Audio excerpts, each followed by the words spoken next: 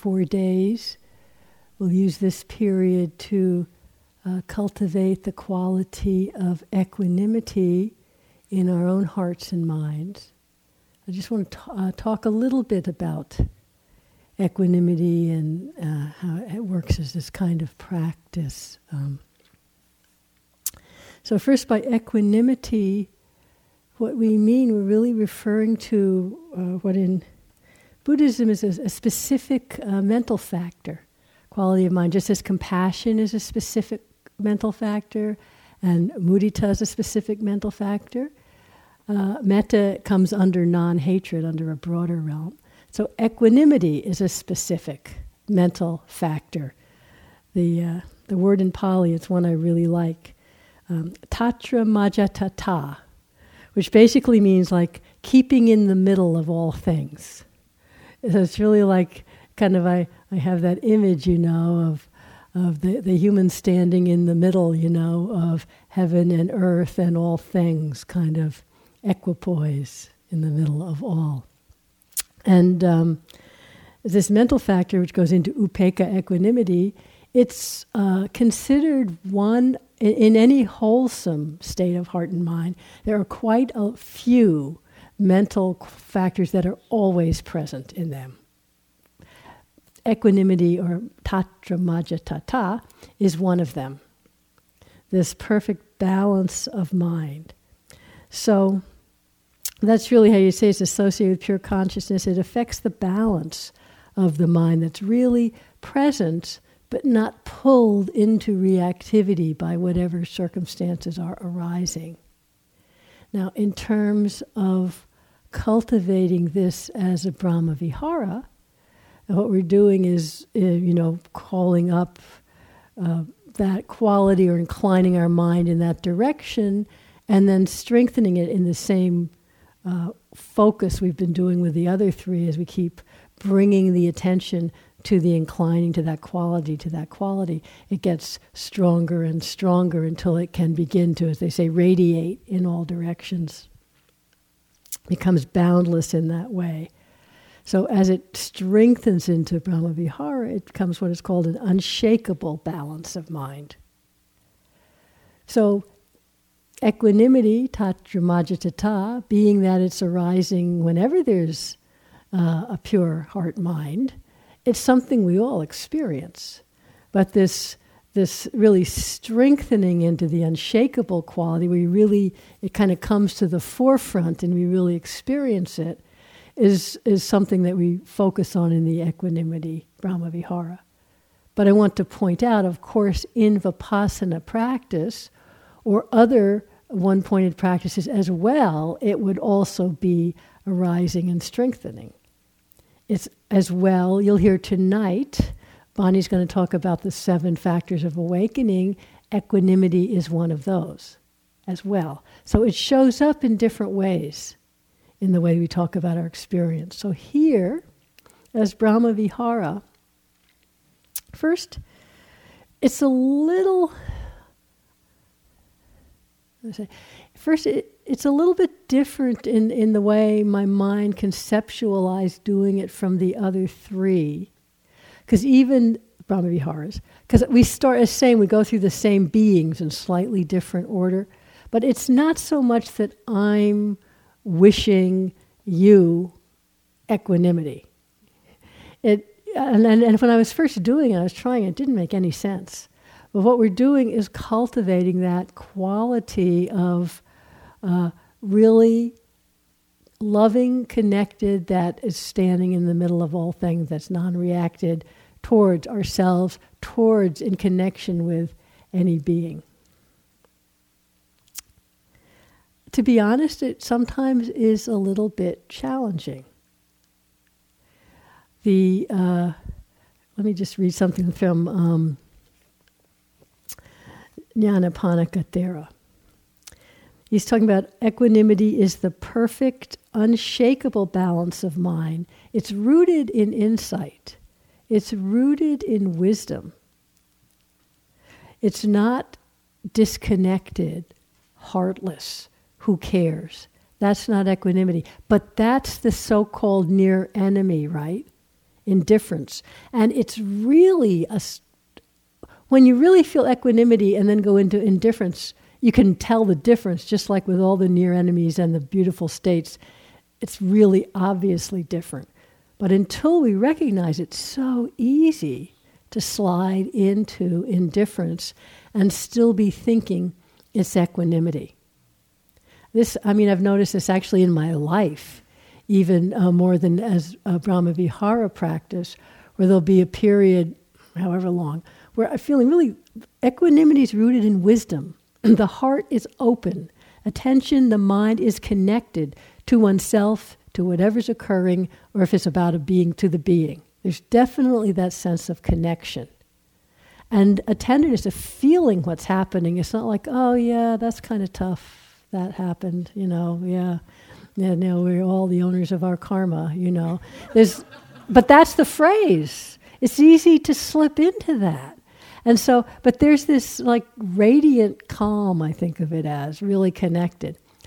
And so the subtle disconnect can come in at first without noticing. So I've had like periods in life where I'm feeling really connected, and all the joys and sorrows of my life and the people I'm connected with come, and you feel it, but not really getting thrown off balance, and really equanimity. And as time goes, it changes. That's always going to happen, no?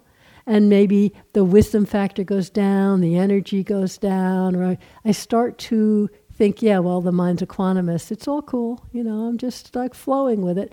And the little extra awareness, the living awareness that's always what comes with wisdom, starts to fade out, and it's like you're coasting on the wisdom of the day before. Can you relate to that at all? Yesterday it was all happening without any effort, so that's how it is now. But it isn't like that now. Anyway, and so as it starts to slide into indifference, I often wouldn't notice it. And then suddenly I'd realize, not so suddenly, okay, maybe after an hour, after 3 months, really, and I was like, I'm not kidding. I'm sorry. That was not an exaggeration sometimes. I think everything's mellow, and I go, oh, wait. It's really like disconnected. It's moved into a kind of, I'm not really touched by things anymore. That's not equanimity. That's indifference. So it's subtle, huh? So exploring this in the Brahma Vihara and also in our practice, because equanimity is really kind of the culmination of wisdom. It's rooted in wisdom. The far enemy of equanimity is reactivity.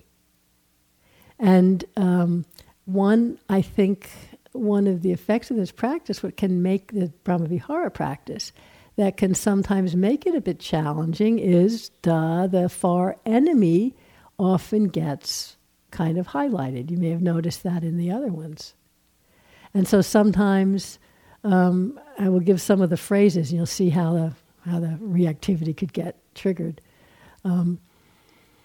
But sometimes it does. What do you mean? You're the heir to your actions and my wishes can't make you happy. What do you mean by that? What's the point? And the mind goes off into reactivity. And where it's really then important to recognize this is the practice of cultivating equanimity in relationship to ourself or another being in a particular circumstance. But it's really seeing that quality in our own mind and heart. Not so much, I wish it for you, as seeing how I'm with you in this experience, but I can't control your happiness and suffering, for example. So really, really, I have found coming to touch that in this as an intensive practice, at times it's fantastic, it's so beautiful. And at other times, it really brought up in me a kind of a reactivity, or like almost like a fear, which is a kind of reactivity. It's like it seems so bald, maybe. So this is how it is, It's like the classic phrase is I, you, all beings are the heirs, the owners, the heirs of your actions, of your karma. Your happiness and unhappiness arises from your actions, not from my wishes for you, which is a long, drawn out thing, although I came to actually really appreciate that particular phrase. I'll offer you a few others, and then on the board, the notice board, there's a list of all different kinds of equanimity phrases. So you might need to seek one that connects for you. But so Nyanaponika describes equanimity as the perfect, unshakable balance of mind rooted in insight, but it is not dull, heartless, or cold. The perfection is not due to an emotional emptiness, an emotional disconnect or not caring, but to the fullness of understanding, to its being complete in itself. In a way, it said, I think James alluded to it this morning, that when we talk about the 4 Brahma Viharas, one way of thinking of it and talking about it is that equanimity is the factor that brings the vastness and the unconditional all beings nature to the other 3 Brahma Viharas. So like with metta, as is often people say, well, how can we wish, may all beings be happy? That's impossible, right? You've all thought that as soon as you start thinking about it, it's impossible. And so the equanimity doesn't make it possible that all beings can be happy, but it's seeing the vastness. Well, we can't understand the vastness, but the vastness that at some point any being has happiness, at another point any being has sorrow. At another point, we wish well for all beings. And equanimity brings in this vastness, knowing we can't control it. And it's not going to ever all be the same for everyone. But there's this vastness of seeing, I mean, from the Buddha's point of view, he's seeing aeons and world cycles coming and going in this incredible vastness. Okay, we don't have to go there. I suppose if one could really see on that level, it gives a kind of a vastness to our momentary sufferings and happinesses. But it's not that. It's just knowing that we're all going to experience all of it at different times. Not the same for all of us and not in equal measure, God knows. But that equanimity brings the vastness. So it's said like with compassion, it's the knowing, the rooted in wisdom that allows us at times when there's so much suffering that we're opening to, and not to drown in the sorrow or the reactivity, the equanimity that gives the vast of this is how it is now, that allows the heart and mind to be there. With appreciative joy, again, it's the equanimity that allows us not to just get totally lost in woohoo, isn't this fantastic? And then kind of plummeting the other way, but this person's happy, but that person's not happy. And how can I, just the vastness. I'm saying a lot of different things. I don't want you to think about it a lot. I'm just trying to paint a different picture of equanimity, of the vastness of it. The wisdom that's often described, or the experiences often when it's talked about equanimity, is in very simple terms the recognition of that we all go through at different times, what's described often in the suttas as the 8 worldly winds. Probably many of you have heard of that, right? The 8 opposing conditions, so gain and loss, pleasure and pain, or happiness and suffering, praise and blame, fame and disrepute, like being really well thought of, being completely, and underneath everyone saying, oh yeah, they're so bad. And you can see sometimes how these can flip back and forth for any one of us, and sometimes really quickly. And again, it's back to the first noble truth when we're having praise and it flips to blame. It's so, shocking. How could that happen? But it happens all the time. I mean, we see, you don't have to go to Twitter and online and everything, but you see, I feel so sorry now for famous people. Because, as soon as they're famous, it's almost like they're out to be shot down or something, who can find something bad to say, and then it's all over the internet. But that kind of, we see that kind of, it's a little bit, okay, fun may not be the right word, But when you kind of tune into watching this in your own life, without taking it so personally, it really starts to bring in the equanimity. In terms of being, when we're in this seat, with our job being to teach and share things, and there's times, I remember years ago I was doing an interview group somewhere else in another country, and for some reason the people in the group were feeling quite free to share their opinions. So one started like, I really didn't like your talk, I really didn't like the humor. They're going on and on, I'm going, okay. And then the next person said, I really love the humor. And that's just what the other person was hating. You can't land on any of it. This is equanimity. You don't land. You don't make it like praise and blame, pleasure and pain. It can flip just like that.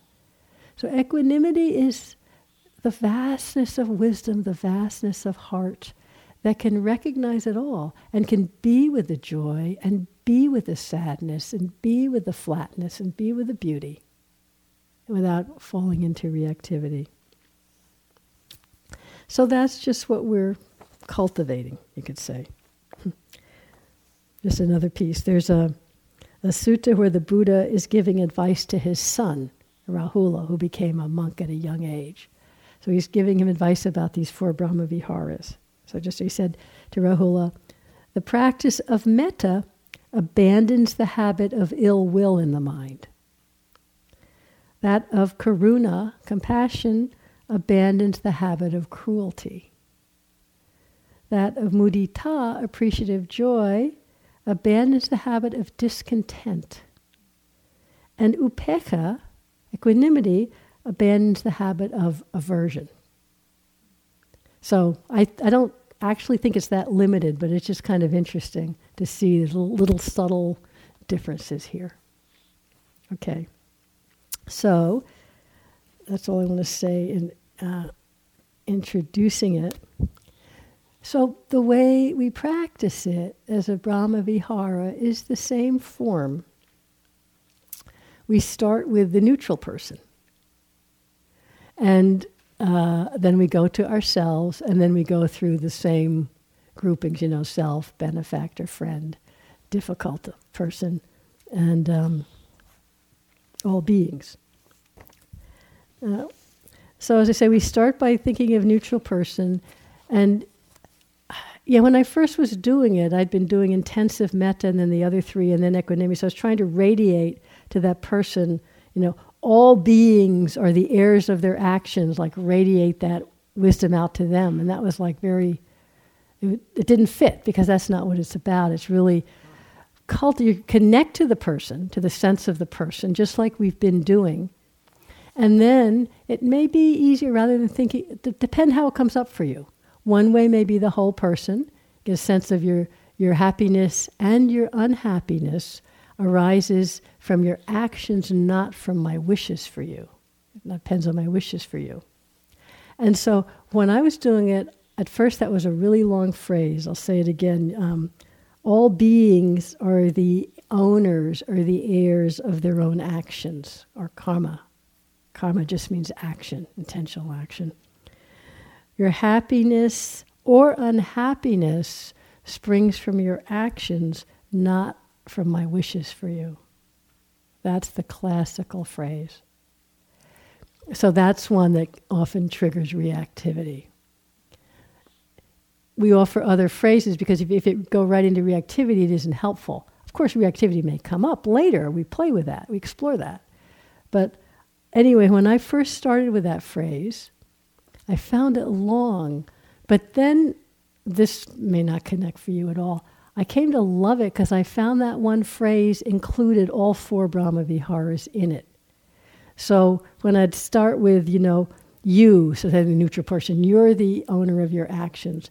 In that was the connectedness of mind, like of metta. I just connect, yes, you're the owner of your actions.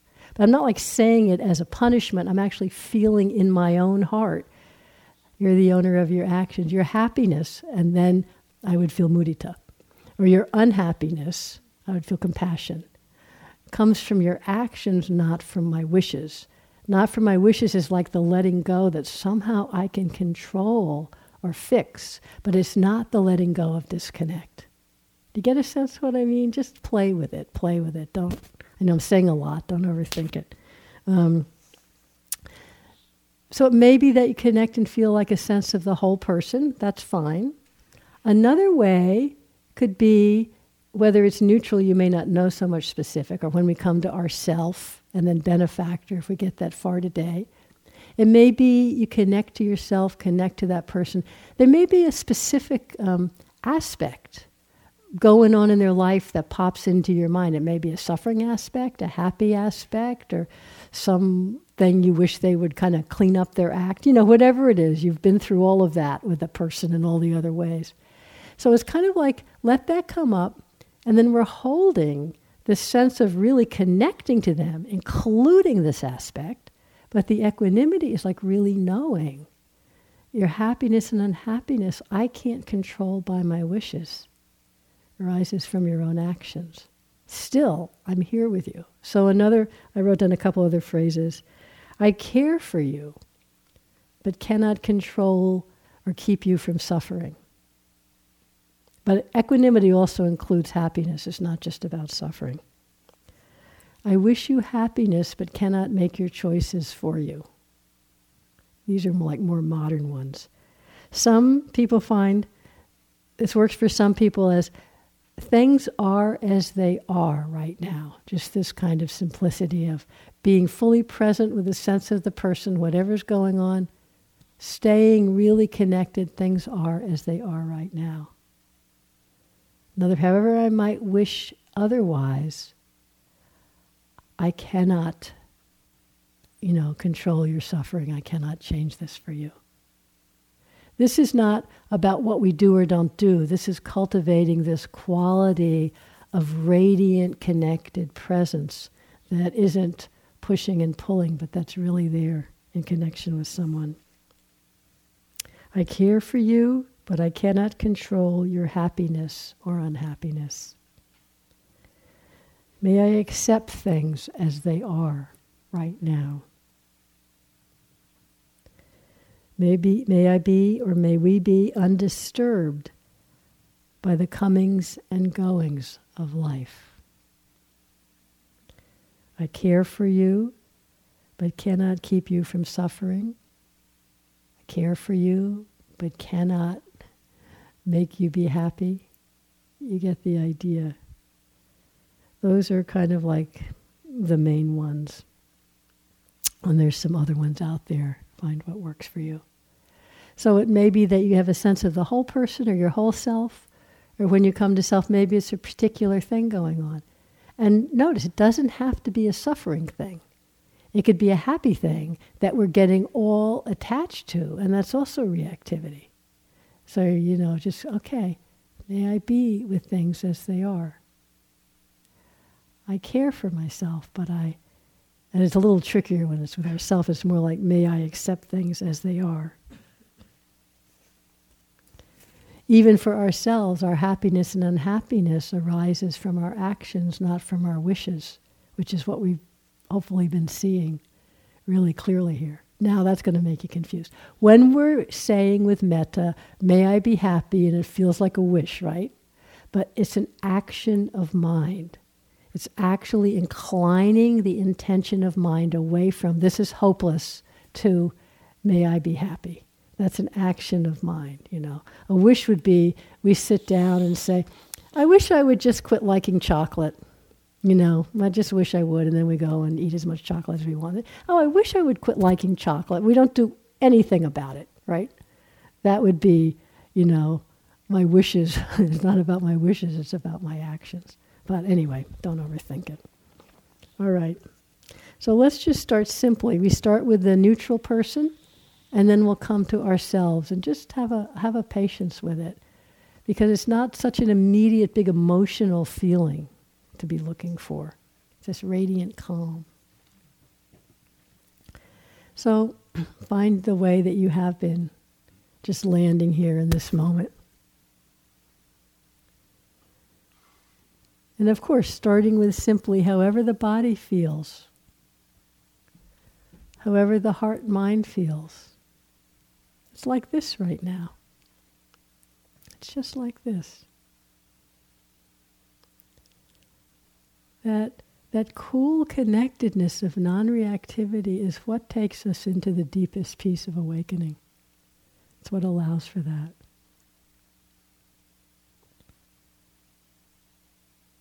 So just simply connecting. And we do start by bringing to mind whoever you've been using as the so-called neutral person.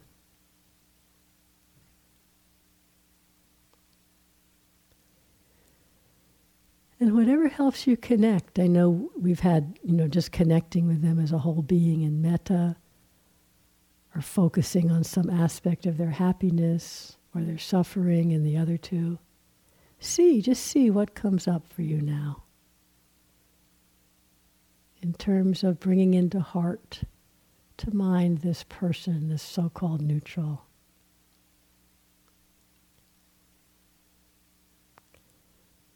And so what we're cultivating is this even-mindedness, really connected and even, able to be with all aspects. So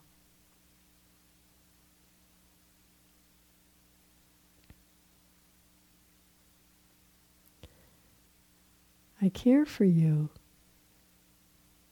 but I cannot control your happiness and unhappiness.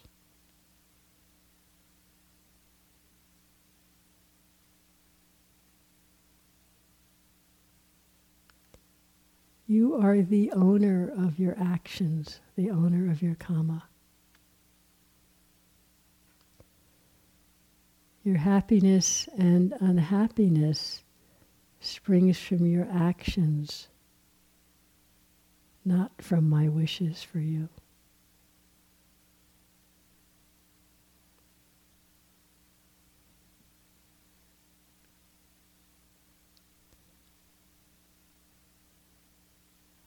May I be with things as they are.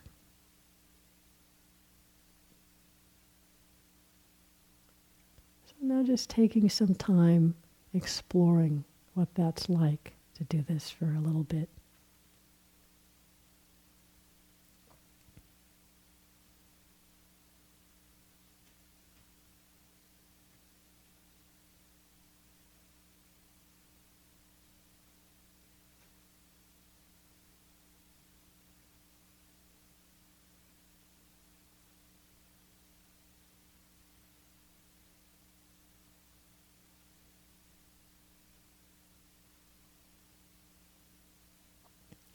Remembering, though, the first step is that connecting. It's not a disconnected, whatever. Really connecting. And you're the owner of your actions.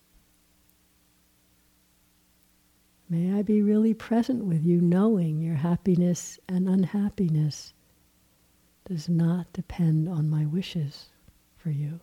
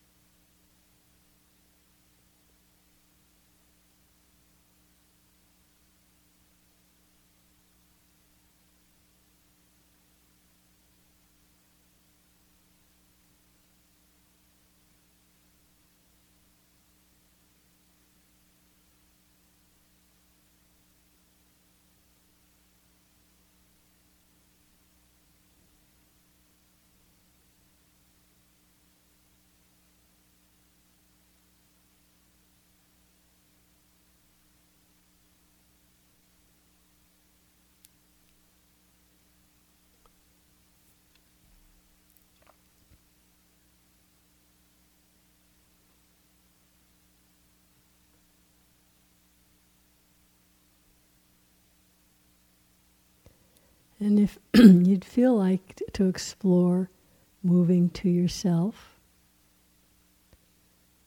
or maybe go back and forth if you get too involved, but just see how it is.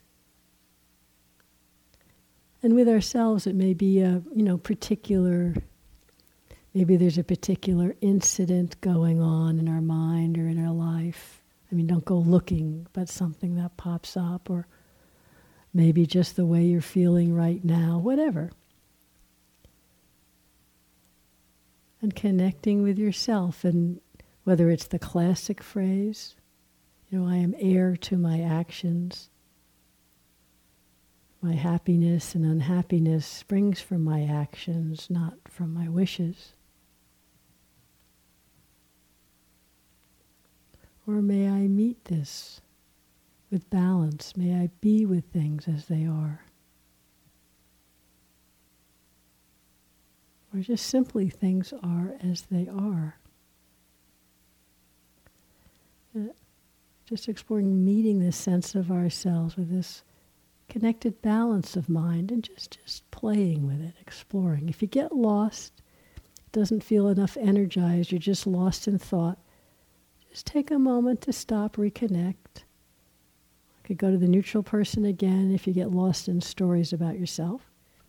Come back, just exploring this possibility of being really present with this steady, accepting wisdom quality of heart, of mind.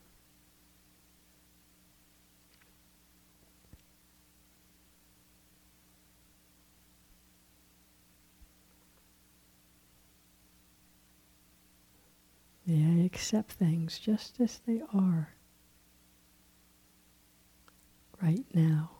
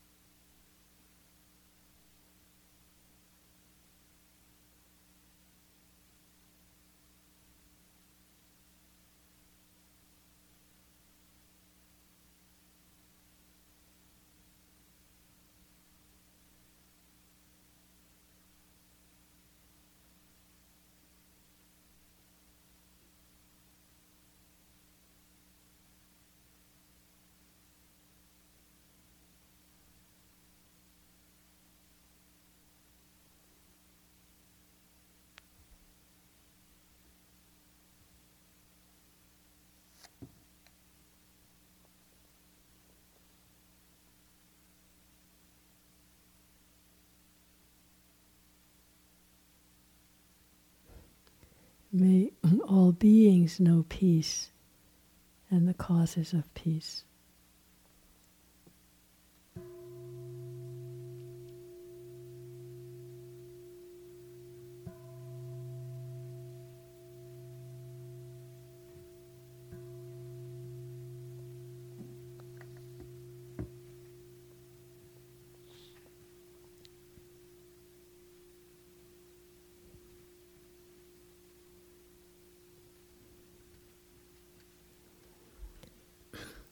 So, very few minutes if you have questions about this, or of course. Thank you for listening. To learn how you can support the teachers and Dharma Seed, please visit dharmaseed.org/donate.